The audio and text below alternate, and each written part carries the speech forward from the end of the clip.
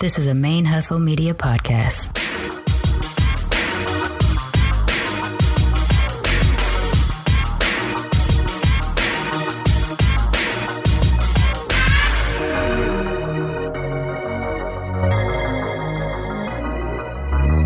Yo, this is Rashani from the Single Simulcast. And when I'm not making you laugh or making up parody songs, I'm kicking back, listening to Militantly Mixed.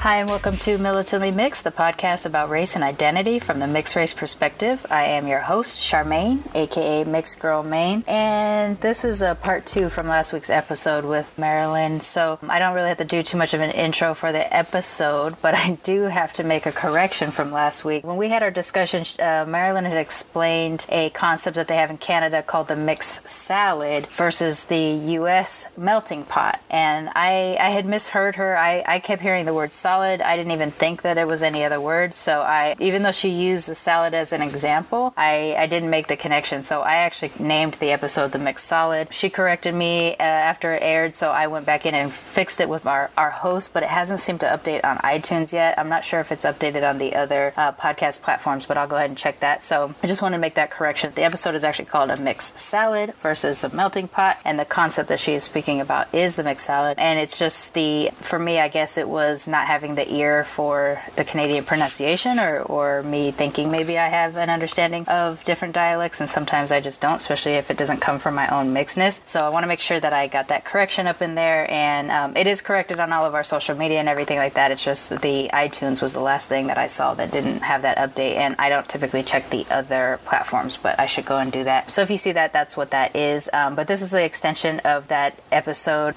By the time we were about to wrap up our hour of discussion, she wanted to keep going, I wanted to keep going, so we get into some heavier things in the second portion of our discussion, which is about 40 minutes or so. So we kept going, we went on for a little while, and it was fun. She's a great guest to talk to, and a lot of interesting perspectives from the mixed side that is different than my own perspective. So it's always nice when someone comes from something that's different from me, because I learned so much about just how diverse and nuanced we are as mixed people, and it's awesome. So that is that. I want to make that correction.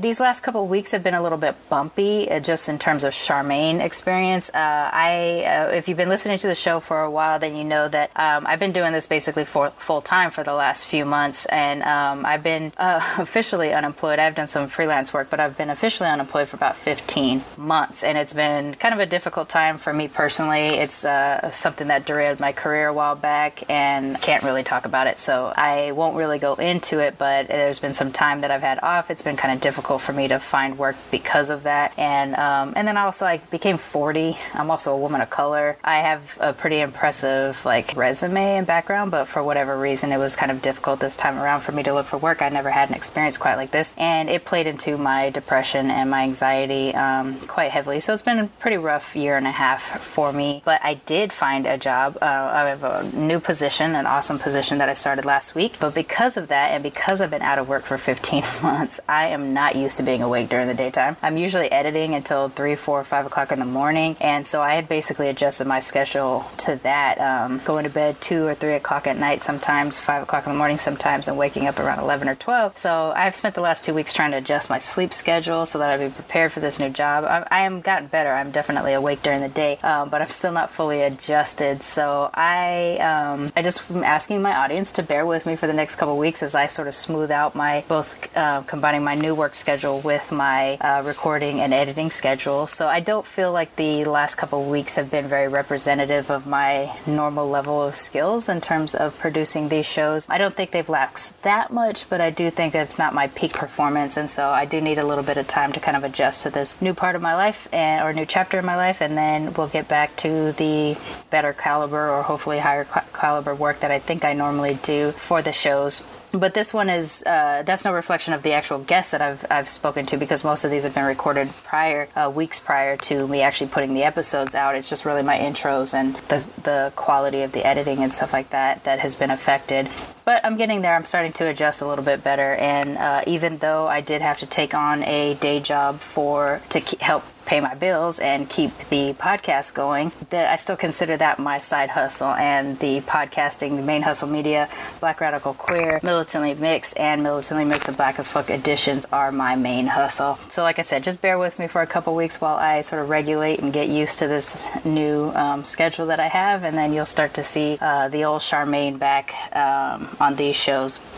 I do have a couple announcements that will affect Militantly Mixed but aren't directly about Militantly Mixed. On Tuesdays, I normally release Militantly Mixed the Black as Fuck edition with my boy Blurred Vision, my childhood friend. We talk about blackness from the mixed black perspective on that show. And lately, it has been primarily dedicated to the news of what's going on in our current climate as it relates to blackness. And it's almost always depressing or sad. Someone's dead or being harassed or abused or in jail and things like that. And it was starting to really bog me down. Because I focus so heavily on race throughout my shows, I didn't really have a release, a non-race related release, and I feel like you could tell that I was the air was out of my balloon, basically.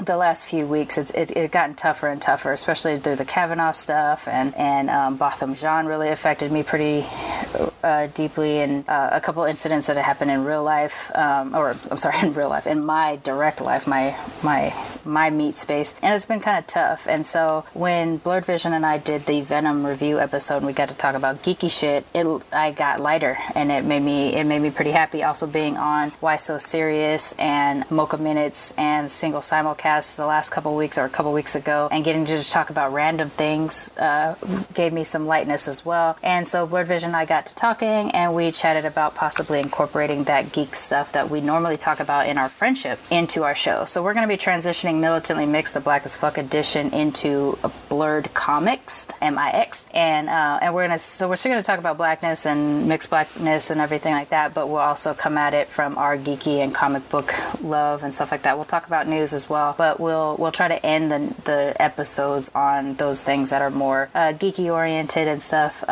just to try to keep our own lives a little bit lighter. We love talking every week, and that thing's not going to slow down. It was just the heaviness, like incorporating too much of the heaviness in my day-to-day. So and his too, it would be good to talk about these things kind of therapeutic, but then we'd be kind of angry and upset for the rest of the day, and it was hard to move on. But the last couple times where we've just talked about geeky shit, things have been more level. We returned to our families being a little bit lighter and stuff like that. So that's what's going to happen. You'll see that come over the next couple weeks. But how that will impact Militantly Mixed is that we are now going to start releasing Militantly Mixed effective in the first week of November, the first full week of November. We're going to switch Militantly Mixed over to Tuesdays, and Blurred Comics will air on Thursdays. Still same, you won't have to change anything if you subscribe already. It'll just load and you'll see it happen. You'll see us on our social media as well. It'll just come on Tuesdays starting not next week but the week after, and Blurred Comics will load on Thursdays. So that is the only real change that's happening to Militantly Mixed, and it's only because we record, Blurred Vision and I record on Tuesdays. Usually we need usually it's a whole week until our episodes air, and a lot of stuff has passed by the time that week has happened. So this will help us be more current in terms of that sort of topical stuff. And since Militantly Mixed is more about the mixed race experience directly as it relates to my guests, it doesn't necessarily have to hit on a certain day. So we're going to go ahead and switch that to Tuesday. I think that's about it.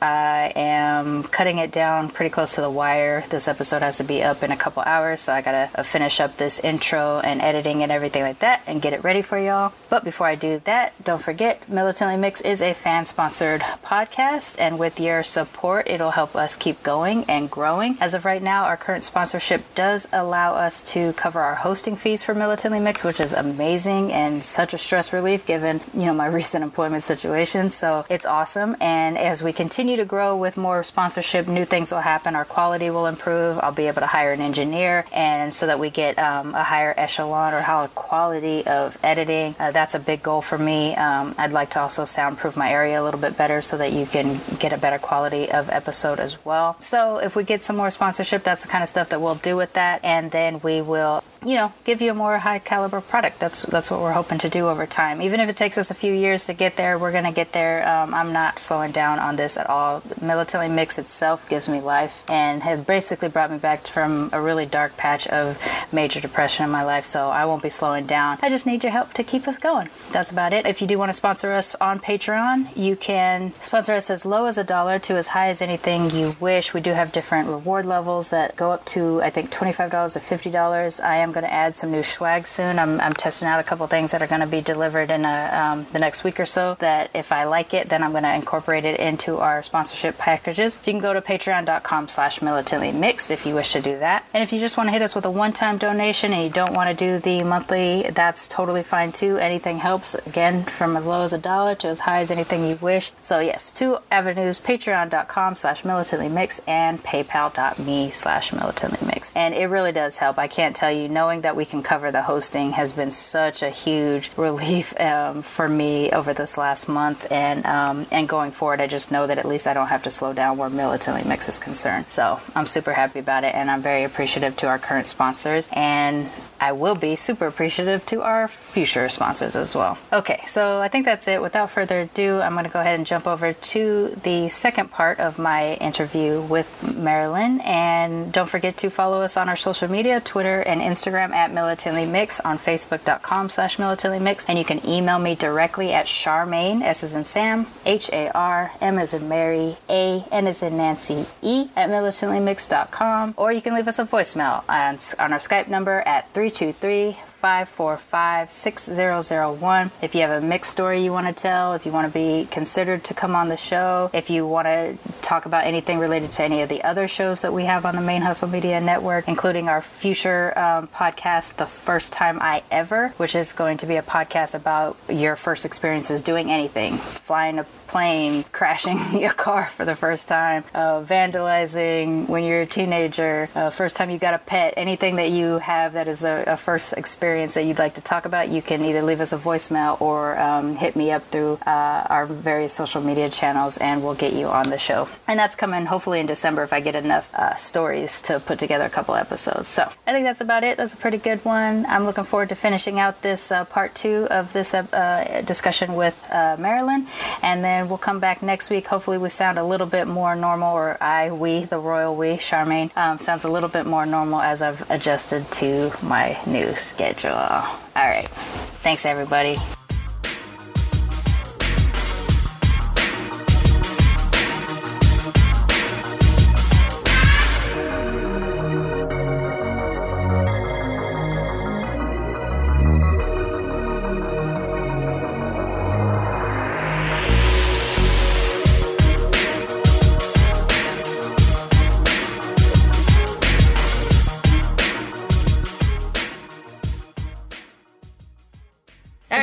Let's keep going then. Okay, good. So yeah, I started this whole like sort of vein of discussion because I make it like I got into the whole like mixed salad versus melting pot thing, talking about that because I was gonna say that I make it a point whenever like Black people, especially whenever they ask me like what I'm mixed with, and then I tell them and they say, oh, that's such a good mix. But I have personally like an issue with that because what's a bad mix? And what does it even mean? What does that even mean? So I make it a joke like, oh, I don't know if it's a good one. It's a pretty like ironic one based on their histories. France and Haiti is like they, right. So I'm like, I don't know. I guess both my parents decided to just like defy their ancestors and stuff, and just like do whatever. It's pretty ironic and yeah, it's kind of like a cultural Romeo and Juliet situation, right?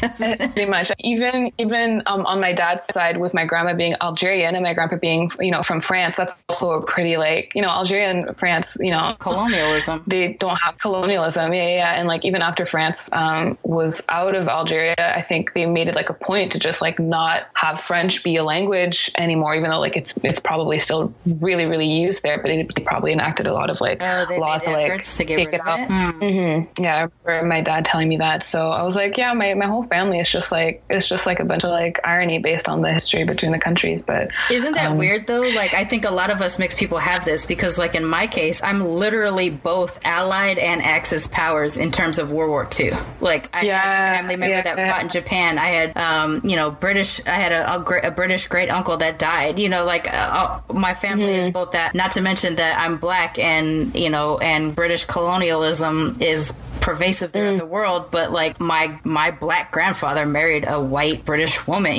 Like across the board, there's something where you can connect and be like, why? Why did you guys mix?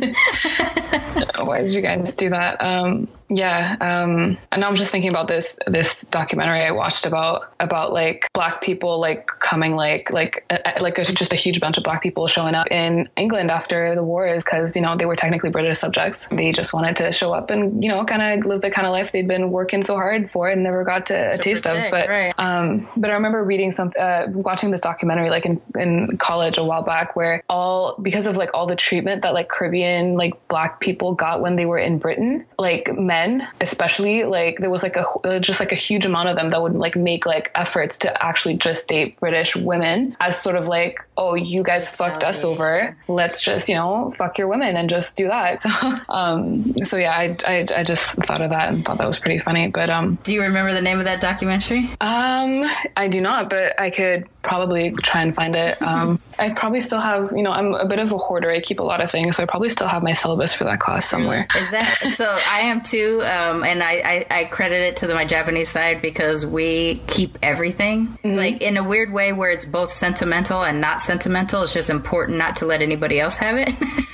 I don't know how else to describe it. But for me, the hoarder thing is kind of a Japanese thing. I wonder if that is other cultures do things like that. I don't know. Like for like my Haitian side, it's more like they like to buy like nice, like quote unquote nice, because tastes are different. They like to buy like nice looking things. And I don't know if this is a thing for like Japanese people too, but like there's like a living room that I'm not allowed to go in my parents' house. Yeah. And like the couches are covered in like this plastic. And no one can like sit there. But me, I just get like very attached to things. Like, oh, I had this notebook in grade 10 and I was so happy then. Let me just keep that to remind myself of how happy I was when I was 15. Yeah, I'm exactly like that. There's a lot of things where my husband isn't like that, and he'll be just like, throw it away, you don't use it anymore. And I'm like, but it's mine. Like, I don't know also if maybe too, because I also grew up on welfare here in the States, and so there's this thing that it doesn't happen often, but every now and then there's something where it's like, because I grew up with that level of poverty and that hardship, if I have something, it's mine, and I need to be able to keep it.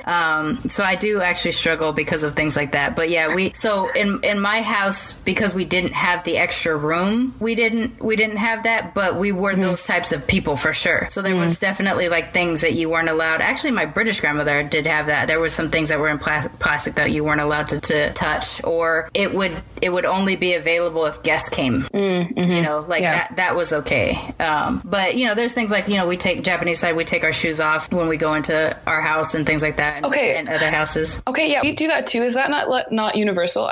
It's not universal. So it's certainly not Caucasian, at least in terms of like the Caucasians that are here in the States. But like for Japanese, it's a part of the tradition because you are being disrespectful to a home if you wear your shoes in the home. So as a sign of respect to like sort of honor the home that you live in and respect that, this space is yours and your family's, you take your shoes off on the outside and then you wear like what my family calls shower shoes, but it's really either like flip-flops or like house slippers. You could put those on in the house, but they can never cross outside. So like if you're wearing flip-flops and those are your in-home flip-flops, you can't go into the backyard with them. You'd have to take them off at that door and then go in and get shoes for there. So in terms of Japanese-ness, that is how we do the shoe thing. Other Asian cultures also do the shoe thing. Like you don't wear shoes in your house. Whether or not I don't know whether or not it's the same level of like, because you're respecting your home as a different plane. I don't know if that's the case, but I have known other people of color that are from other places where they have that as well. And sometimes it's been just because the carpet is new and no one wants to mess up the carpet.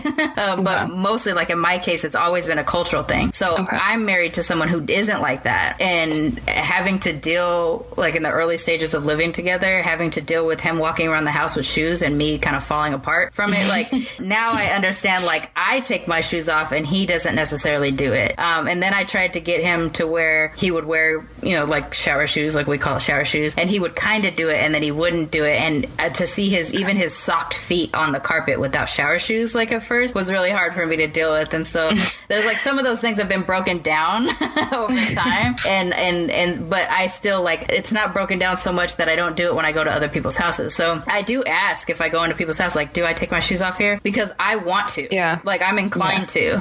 Yeah, I do that too. But if they're the kind of people that are like, no, it's okay, then I'm just like, okay. But inevitably, at some point, I will end up taking my shoes off. Like, I'll try to walk around, and then like it happened recently at a cookout. I went to a friend's house, and I'd never asked. I just like walked around, like everybody had shoes on, so I kept shoes. And then after a while, I was like, no, I can't do this. And so I went back to the front door and I took my shoes off. And yeah, so like it's just one of those things, like you can't help. But yeah, no, Caucasian people here in the States, at least, I can't speak for other places, they're not like that. They don't take their shoes off. Okay. Yeah, for me in my house, we like always take our shoes off, like always. Like when you come into the house, you take them off. Like there's no walking around the house with your shoes on. Like I don't know, but I have been to people's places before, like Caucasian, and they had like, you know, like a little like shoe rack near the door. So, you know, but then I've also been places where it's like I take my shoes off. They're like, oh, you can keep those on, and I'm like, okay. But I don't know if this is a Caribbean thing, but you know, me and my friend, her parents are from Trinidad, so we joke about stuff like that, where we were watching TV and, you know, someone came from the outside and then sits on the bed with like their outside clothes on. Yeah, I hate that too. You know, it's like you were like out in public with these clothes. You sat in like public benches with these clothes. Now you're in your bed with these clothes. Like it's so dirty. You're just like bringing all of these germs into like your private space, you know. But so yeah, I don't know where that comes from either. But I have that could possibly be from the Black and the Japanese side. But I have that too. And it's another one of those things that my husband's culture has basically forced me to have to adjust to it. I don't like to sit on the bed with, especially like outdoor clothes I hate, but your shoes, oh my gosh. Oh my God. Why do you have your shoes on? But like here, there's people who have like a studio apartments or 1-bedroom apartments where like the bedroom is their main space. And they're like, yeah, just sit on the bed. And I'm just like, you know how insane that sounds to a person like me? Like, I don't know how to explain it to people who are just that comfortable. But also there's something that one of the comedians from the same thing that I went to last night was talking about, like how you know if a partner is right for you is their level. One of the many things he listed was hygiene. And so he tells a story about how him and his girlfriend were in Hawaii on a vacation, and they spent all day at the beach from sunup to sundown, and then they were going to go to this club thing or whatever afterwards. And so they go back to the hotel, and he goes into the shower, and he comes back, and after he finished the shower, she's dressed. And he was like, like, what? You just spent all day outside. Like, why do you think you can transition from day to night without taking a shower? Like, you better not do that. And he's like, if your partner doesn't take a minimum of 2 showers a day, or at least a shower between events, no,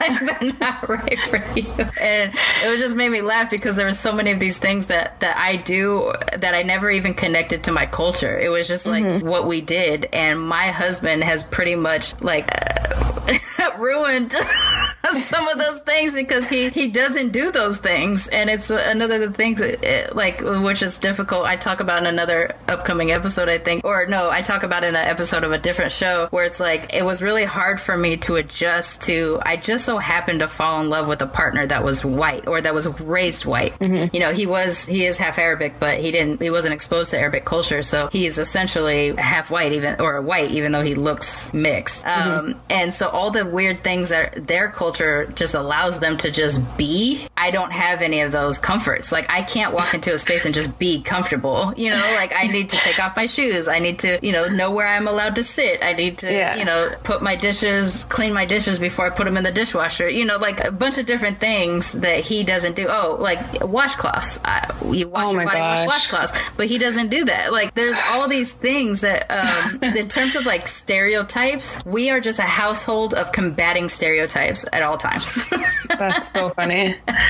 And it was really tough for me who's like this, I'm mixed, but I'm like pro-black mixed, you know, and everything, you know, I talk about my hierarchy as sort of being black and then Japanese and then whatever, but like when his comfort in spaces makes me aware of our difference, it would make it really hard for me to be like, I can't believe, like, why did I fall in love with my friend when I was 22 years old? You know, because I have all these things I have to confront on a regular basis in terms of our raceness. And he's aware, you know, he's woke, I guess, and he definitely tries to do things, but there's some things where he'll just turn around and be like, why do you care about that? Who cares? And I'm like, because of my culture. Like, my culture tells me to take my shoes off. My culture tells me to do all this stuff that he doesn't do. But going back to what you said about sort of like being the right mix. Yeah, that's such a good mix, you know, but what is a good mix? And I've also gotten, and we talked about this last time we spoke, but I've also gotten like, oh, like when you told me you were mixed, I expected your dad to be the black one. Like, people are shocked that, you know, my mom is black and my dad's the white one. And, you know, I guess, you know,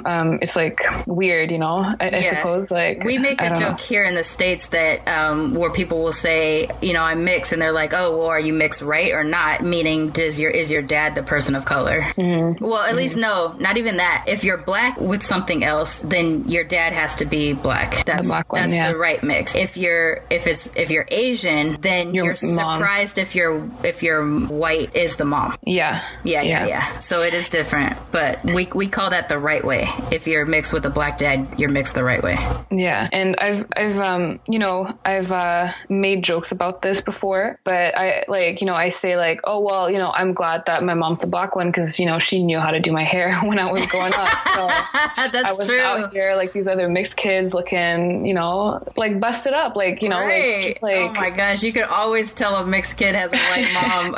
And you just want to walk up to him and be like, honey, don't you have a black lady friend that can like help you? Or like go to a black hairstylist and be like, look, I'm white, my kid's mixed, I need your help, teach me, like learn how to take care of your mixed child's head. It's gonna affect their whole life. It really will. I remember going to the hair salon because my cousin was getting her hair relaxed, and I was younger, but I remember seeing a little girl there. She was maybe 9 years old, 10 years old, and this was like a hair salon, like a Haitian hair salon, right? All the customers were essentially Haitian, and this little girl was mixed, but she was crying because this lady was trying to comb out her hair, and she was saying, has no one ever combed out your hair before? She's like, no, my mommy doesn't know how. I just remember like at that moment feeling like so bad, like, oh God, because I remember like, you know, being annoyed, always having to like sit and, you know, having my mom or my grandma do my hair when I was a kid, but I was like, oh, at least they are doing my hair, you know, but this little girl was just like in pure agony, and just like 8-year-old knots in there since like years. I don't even know, but yeah, I had a little of that because my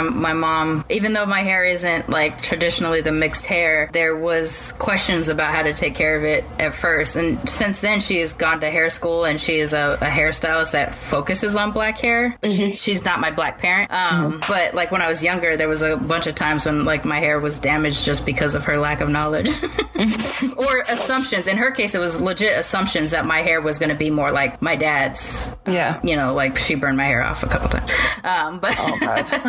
and too, I would get these rat nests of tangles and stuff like that and I'm super tender-headed, so to try to sit there and comb it out was agony. So I am still very passionate about mixed hair, even though I don't have the traditional mixed hair. I see mixed kids on the street, and I could in a heartbeat if their parent, which parent is what, and you're just like, now there's a slight movement, not a movement, but you're starting to see videos pop up of black fathers doing their daughters' hairs. And stuff like that. And you're just like, please, like everybody, whatever your deal is, mix, okay, but like somebody's got to step up and advocate for that child's head. like I don't know how else to say it. Someone's gotta do her hair. On the topic of like mixed hair, I remember because when I was growing up, my hair was just always in braids, and my mom would go to like the black hair salon and get like products that were like meant for like, you know, black hair and use it on my hair. My hair was just like always in braids, but I could never really like wear my hair out and do like a wash and go or anything like that. And I never really liked my curls because I didn't really know what they could look like. Right. But the first time I actually bought like products that were like, you know, made for multicultural hair, it was online. It was this brand, and I had to order it online, and it took from the States, and it took like a few weeks to get to my house. But now, you know, I go to the salon, the hair care store, and there's like all these products like that before when I was 17, 16, I had to order online. And I just like, I look at that stuff, I'm like, these mixed kids now have it so much easier than I do, because they can just walk into the store and pick this stuff up. And all I had growing up was Dark and Lovely, and that's it. Yeah, that was the main brand back then for sure. Like now there's a lot of different options. And actually one of my other guests on episode 4, her family blog, she has a mixed family blog, and she deals with hair a lot because she's got 3 mixed race daughters. So she'll like review products and stuff like that on there and you know, give advice. But you know, with the major theme being like, if your kids are mixed, learn. Like educate yourself on how to, because it's not like it's their job. That's the other part. And probably it might get better as time goes on, but like my generation, I'm born only 10 years after it became legal for interracial relationships to, you know, to be married, right? So, and here in the States, and there was Loving versus Virginia, which is the interracial couple who fought for the right to stay married, and they had mixed race kids by that point and everything, but you know, they were constantly being arrested for being together in the state of Virginia. And I'm only born 10 years after that, and so like, even though I'm mixed race because and my parents are also mixed race, each of them are half white and half something else, they were essentially illegal at the time but they got a pass because they were U.S. military. So there was different exceptions that allowed the U.S. military guys to marry women from other places and bring them here. And like in the case of my Japanese grandmother, which I think I've talked about before, you know, there was like training. She was in a class with all these other foreign brides, and they had to learn how to be an American bride. And that didn't really happen. I don't believe that happened to my British grandmother. You know, there's also the thing that we're Americans sort of idolize British. So the fact that she has a British accent, you know, makes she like mesmerizes Americans by talking. And so it was a little bit different in their case. But, you know, even though I have mixed race parents, essentially like the culture here wasn't adapted to mixed race people by the time I was born. And even though I grew up around a lot of kids on military bases that were also mixed, if we ventured out into the non-military world, we were very strange. And you know, people weren't caught up to how to talk to us or how to deal with us or things like the importance of learning how to take care of your child's hair if you're the parent that is not of color, you know, like whatever. And now I hope that, you know, there's more products now, there's more education, there's at least the internet so that you can learn how to do stuff. You know, you hope that people start to do this. But one area that I think our parents sort of failed, and maybe in my case, my parents' sort of failed. And it's not failure because of lack of trying. It's failure because of lack of knowledge, because there weren't other mixed people really before, is how to nurture your child's identity while they're sitting there trying to be both mom and dad's culture. You know, it sounds like in your case, the embracing of the Haitian side, like your dad was signed up for that too, because that was what appealed to him. In other cases, you know, it may not always be that way, or you end up with a parent that doesn't look like you, and so you're raised not having connection to, you know, you're brown but your parents white, and you're raised without the connection to the other side of your family. And this is the kind of stuff, like, this is why I feel I want to do a show like this, is because we get to hear, like, I get to hear from you, you know, your experiences, like, and yours is very interesting because, I mean, you have 2 immigrant parents in a country that allows for the mixed solid versus the melting pot. So that's pretty interesting. But at the same time, you were still othered.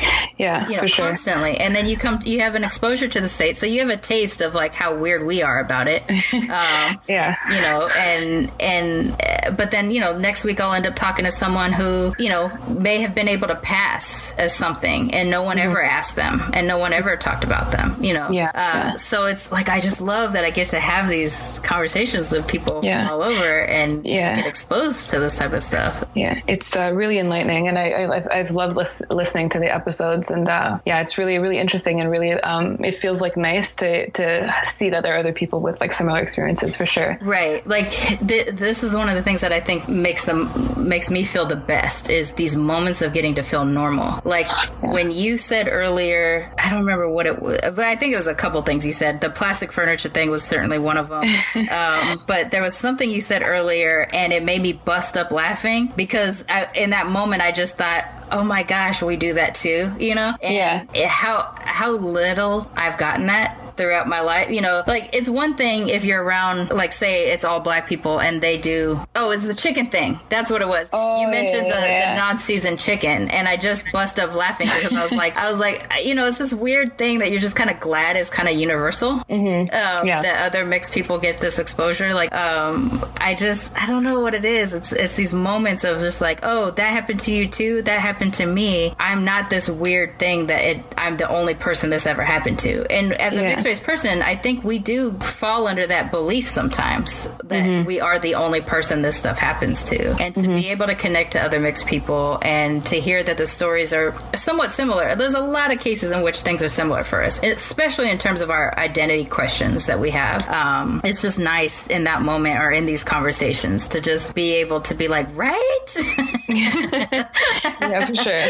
So do you feel comfortable in your mixed identity now? Like going back to, you know, how you felt as a child to what college did in terms of opening you up your exposure to other people of color. Do you feel like you can navigate the world now as a mixed race person and be comfortable in your skin? Yeah, I definitely feel more comfortable in my mixedness. But I, like you, I definitely have like this hierarchy of how I identify. Like I'm Haitian first, and then I am French, and then I'm also, you know, Canadian because I was born here. You know, I spent most of my life here. When I go to different places and people ask me where I'm from, I say I'm from Canada. But, you know, the Haitian thing is something I really identify with. It's, you know, Haitian food is what I ate growing up. I, you know, spent most of my time with Haitian people and, you know, family members, who were, you know, from my mom's side. But also with what came with, you know, growing up and like learning so much more about the world and even my own culture. Cause, you know, when I was younger, you know, I really wanted to fit in with the white kids around me. But when I was older and like really started to learn about the world and about Haiti, and, you know, this is stuff like I had been exposed to, but maybe I just didn't pay it any mind, but I am so proud to be Haitian because like Haitian people like are badass, you know, like the Haitian Revolution, and a lot of people don't know about it. Like we don't talk about that, but they fought back there and took that space. Like that was their space now. It's amazing that we don't get to hear their story as nearly as much as. Yeah. And, you know, the Haiti, when people think of Haiti for the most part, they think it's just this poor country. And it is, you know, it is a poor country.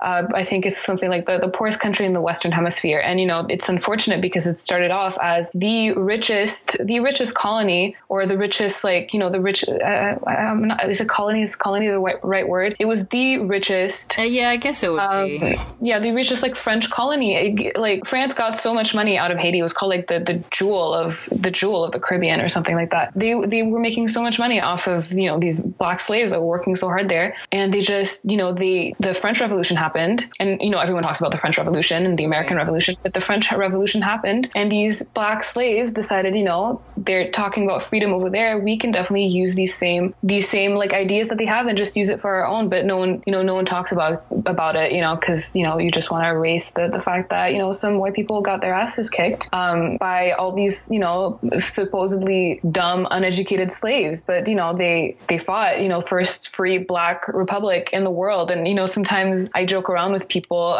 like from Jamaica or from, you know, Nigeria or anywhere else, like, oh, you know, we've been free since 1804, y'all, for that shit in like 1950 something. But yeah, I'm very proud to be Haitian, and I love it. And I sometimes tell people, you know, there would be I don't want to sound arrogant or anything like that, but there would be no people of color walking freely in the world if it weren't for Haitian people. We started that shit, you know. We, you know, domino effect. We were the first ones. Haitians. Well, I wasn't there, but, you know, the Haitian people were the first ones. Were the first ones to do it, and I'm very proud to be Haitian now. So But yeah, I'm proud of my mixedness. I also sometimes, I don't, it's not because I'm not proud, but I like to trick people, because whenever people ask me what I am, I try to joke around with them, because I don't know, I'm a trickster, I suppose. But if they're from somewhere, like I've done this before, and recently, like I remember, like I'll make stuff up to people. If they're from Nigeria, I'll tell them, oh, I'm Nigerian too, or I'm half Nigerian, and then I'll just keep it going for as long as I can. Or I'm my mom's Congolese, yeah, for sure. So I just like keep it going, so much so that like recently I ran into this old coworker of mine, and he's from Rwanda or something, and he probably heard me make this stuff up to somebody at work. And this was my old job. This was an old coworker from a job I had before, and we ran into each other, and he thought like he was speaking what's it called, Swahili with some people around him. He was like, oh, sorry. I was like, oh, I don't know what you're saying, right? He's like, what? I thought this entire time you spoke Swahili. I was like, no, I don't. He's like, I heard you tell somebody that you were half Congolese, and I heard you speak Swahili to them. I was like, no, I just, I learned like a few phrases and a few languages. So I don't. He was like, oh my gosh, but yeah, I do that sometimes. But I am proud of my mixedness. I am proud of who I am. I am both Haitian and I'm French, but when I go to France, or when I'm around French people from France, they don't claim me. So it's not really the first thing that I'm gonna, I identify with. But it is part of who I am. And, but I definitely say like I'm Haitian above anything else. And I think a lot of us have that experience where at least one of our ethnic groups does celebrate us a little bit more or absorb us a little bit more. It's usually the of color version if we are mixed with white. And so, I mean, I feel like that's probably our universal truth as mixed race people, that, we will be absorbed by the of color side of us. And it's beautiful. Like we're just a different part of their story, right? So now you're just another part of the Haitian experience. And, I mean, historically, I'm sure there are tons of mixed Haitians because of colonialism and things like that too. Yeah, for sure. And I don't know how accurate this is. I remember reading though that Alexandre Dumas, the dude who wrote the Three Musketeers, I think he was part Haitian too, but no one I do believe that is the case. It's the same, like there's I mean in our case, Alexander Hamilton, he was also born in the West Indies, and I think that his father was British, but his mother was, where was he from now I'm spacing on what island he came from, but same type of thing. Like I think historically we actually had leaders or affluent people that were mixed race, and whether it's through ignorance that they were allowed to pass because they probably did look like you, but because back then there weren't a whole lot of mixed people yet, it was like, well, you can't be black if you just must be a dark white. Well, I guess there would be your dark skinned white people. Like a really tan right, really tan white person. Like you must have spent some time on the islands. You're so tan. But like I think we have a lot more historical people of mixed race people of affluence that where their mixed identity is erased, and I hope that is something that we can do with this show, is give that voice to mixed race people and put our stamp on the world and on history to say like, look, we have been here and we have been mixed for all these generations. We're here. Also a couple of things I wanted to touch on. Don't know if you want to include them in the final cut or not, but I like the whole, like, this is about my parents because they have a lot of influence on me still in my life, but just remembering like things when I was like growing up, but the whole like my mom being black and my dad being white, sometimes feeling like black people, or especially black men, feeling like they're like entitled to my mom, even though she is married and has children. Like we've had like people come in to like fix stuff. My dad's like not a very super like handy person, so he wouldn't have fixed anything like around the house himself. But whenever I don't even remember what we were getting fixed, like maybe like a computer or something, but someone came into the house and they were black, probably Caribbean or something, and they were just like flirting heavily with my mom, with like my dad like right there, just like not caring. And I've also had like comments from people like, oh, has your dad ever felt threatened that your mom was going to leave him for like a black man, because black men are just like manlier or something, like I don't know, but just stuff like that. And is that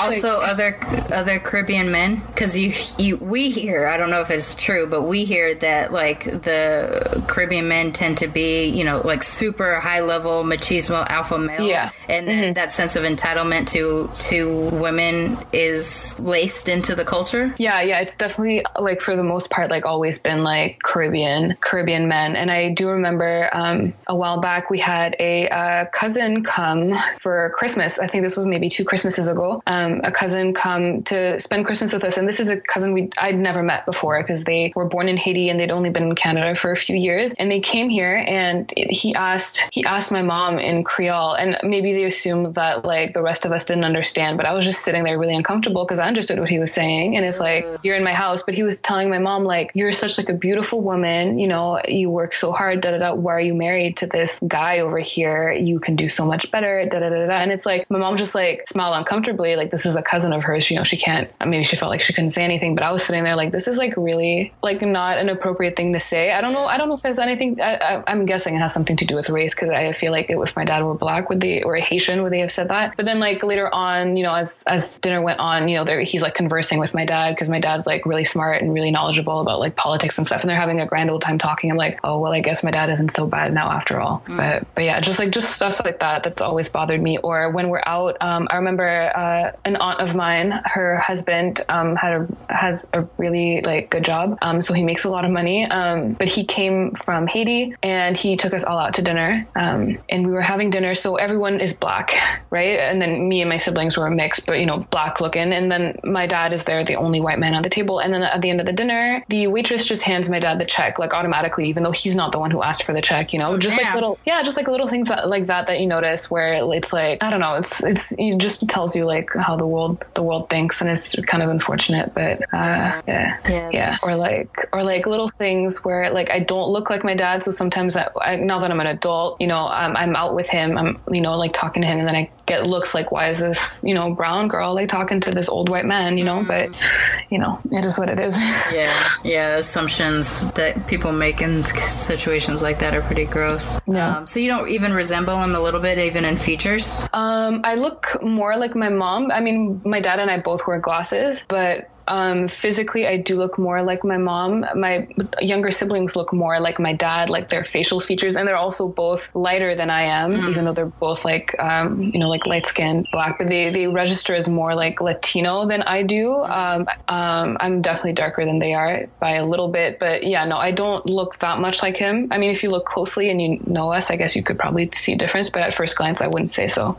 Yeah, he's, you know, his skin is, you know, just like white, I guess, and I'm just like brown. Yeah, so that's always something that's interesting to me, just like not on necessarily a mixed race level, but just on a genetics level. Like my face is basically my dad's face, except for my eyes are more almondy, you know, mixed Asian looking. And my full brother and I don't resemble as siblings. Like standing side by side, we actually don't even look like the same race, to be honest. He's slightly darker than me, but he looks like I always say that in terms of famous people, I guess he looks like Sean Lennon, which is the son of Yoko Ono and John Lennon. Like he kind of has that sort of look where he's kind of ambiguously white but slightly darker, you know?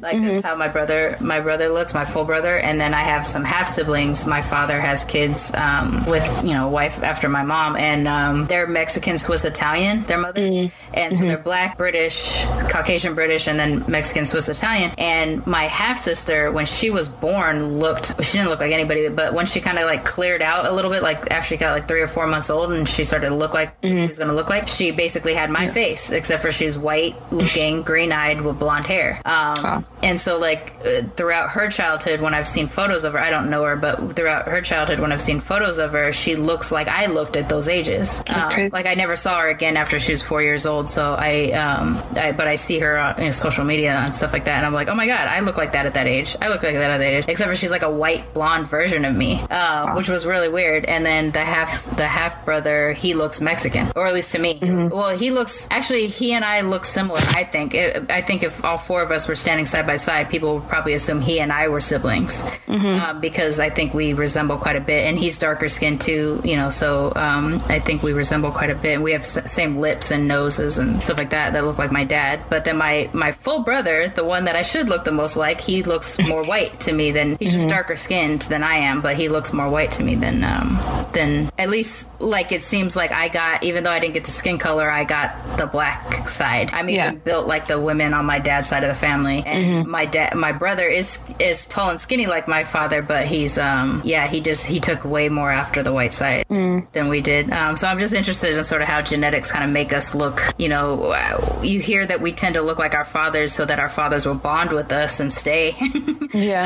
But, you know, obviously that doesn't always happen. Somebody's got to look like their mom at some point. And I think I just think it's interesting that we come out all these different ways. Like, even just amongst my 4 siblings, if we were raised together, you know, only 2 of us, 2 and 2. But if we were actually a family, we wouldn't look like, no one would be able to figure out who we were, like what we were to each other, because of how different we look.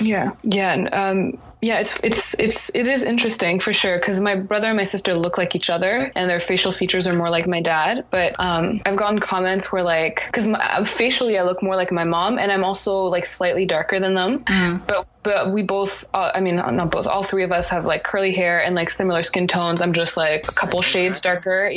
But I've gotten comments where like people are like, oh, you're, you know, they see pictures of my sister or my brother and they say, oh, they took more after the black side. But it's funny because they look like my dad, but people assume that they took after the black side because their lips are really full. But my dad's lips are full, and that's probably from his Algerian side. But but they look like my dad, and I'm the one who looks like my mom. But people tell me, oh, you look more white than your siblings do, like in the face, even though you're darker. And it's like, well, actually. That's funny. So genetics are funny in that way. Yeah. We sort of covered the colorism stuff. We definitely covered just the inappropriateness that people are towards, you know, your parents' relationship and you, that kind of stuff we definitely got through. Certainly the stuff about like checking the boxes that we have here in the States was interesting. I think we covered a lot of good stuff. We did get a little bit into the dating stuff, even where, you know, you're concerned. So, and that was something you mentioned before. Before we wrap up, though, is there anything that you wanna say before we leave? So for anyone out there who thinks that you know, light-skinned people and mixed people are just like, you know, kind of mean or stuck up, that's not always the case. And I know that Drake is from Canada like me, and he's mixed like me, but that doesn't mean we're all in our feelings all the time. We're people too. Okay. You know, we didn't ask to be treated this way, and you know, all people are just people. So let's just be kind to each other, guys. Right. And understanding. Yeah. All right. Well, thank you so much for joining me. I do appreciate that you reached out. I know that when you first reached out, you were like, I thought about it, but I didn't do it, and you heard me beg on the show to please contact me. So I do appreciate that you came through for that and sharing your story and your family's story with us. If you ever want to come back, please feel free. I would love to connect back with you as well. And all right. Well, yeah. All right. Perfect. I'm glad I did. And it was great talking to you. It was a lot of fun.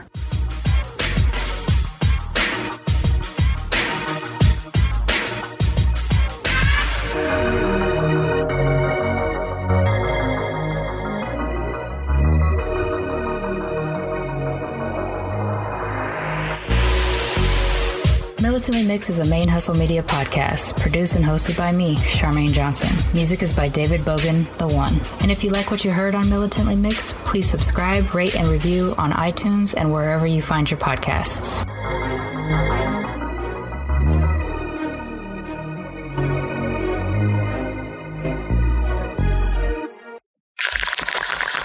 Main Hustle Media. Turn your side hustle into your main hustle.